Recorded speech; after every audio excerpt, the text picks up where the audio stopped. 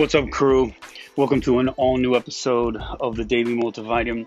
Hope you are well. And I wanted to just touch base on something that I've heard now a few times, and in the ways in which this phrase has been communicated was just concerning to me. And that is, I want to talk about the myth of the authentic self for a moment.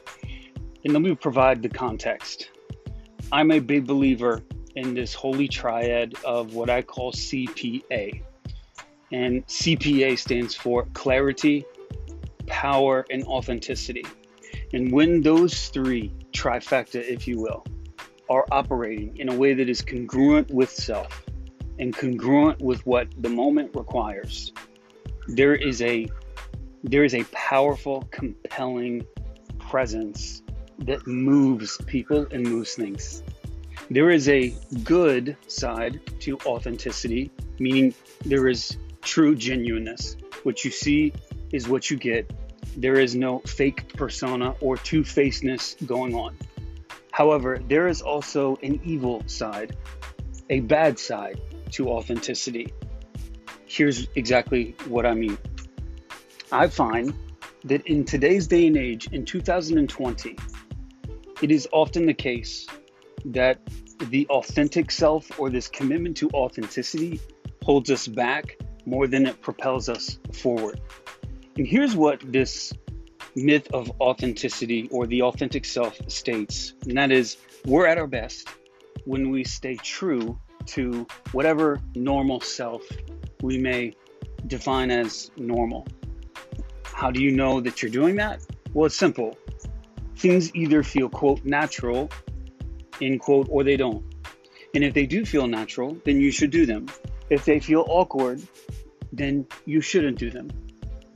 A case in point, just this past year, there was a story that absolutely exploded over Twitter because a high school student who was given the assignment of giving a speech in front of their classmates said that they did not want to do it because of how anxious it made them feel, and therefore how inauthentic it truly was requiring them to be to their normal self. You know just as well as I do that that is complete trash. It's a well-intentioned idea designed to help people feel good about themselves and express their true feelings, but here's the issue. When you tell someone to only ever stick to what they feel is normal or comfortable, you are by definition telling them to remain in their comfort zone. This is a massive obstacle to long-term personal growth. Take it from Adam Grant. Adam Grant, before becoming a psychology professor at the Wharton School and a best-selling author, he was terrified. He was absolutely petrified of public speaking. In grad school, for example, a friend once asked him to give a guest lecture for his class. And when you read about what this experience was like, Grant actually says that he used the word brutal. He trembled, he shuddered, he stuttered, he sweated so much that his discomfort began to spread through the entire class like a virus. And one of the students, when they were recalling the example, said that by the end of the lecture, listeners were physically shaking in their seats because of the discomfort experience. Grant's authentic self, so to speak, was a terrible public speaker. He was petrified.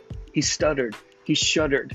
Anyone and everyone that would have heard his earlier speeches would have said if he stays with what's normal, he's going to move away from this altogether. But guess what? He didn't want to stay true to his terrified self. He wanted to grow. And so what did he do? He started volunteering for as many guest lectures as he possibly could. And then he would hand out feedback forms so that he could consistently improve over time. And within months, fear subsided. And then a few years later, Grant wasn't just at ease lecturing and speaking in public. He was very good at it. And now he is a man of tremendous impact and compensated very well, by the way, because he chose to push against his authentic self and get comfortable in being uncomfortable. So here's what I want to leave you with.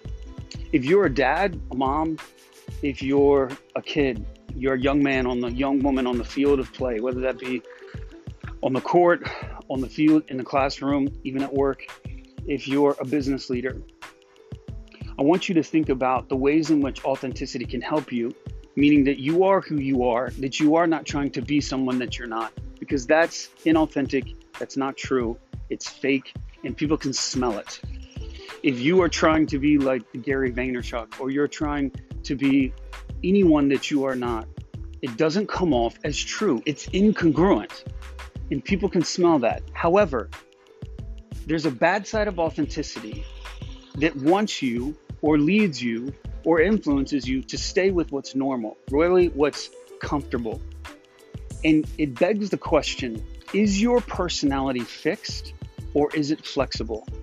I would argue that it's flexible. And this is not about who you are now, but it's about answering this question. Who do you want to be? What story do you want to tell? And how can you show up now so that what you're doing now is congruent with who you want to be? That is the true alignment. That's authenticity of this is who I want to be. Therefore, I'm going to do things that aren't normal and aren't comfortable.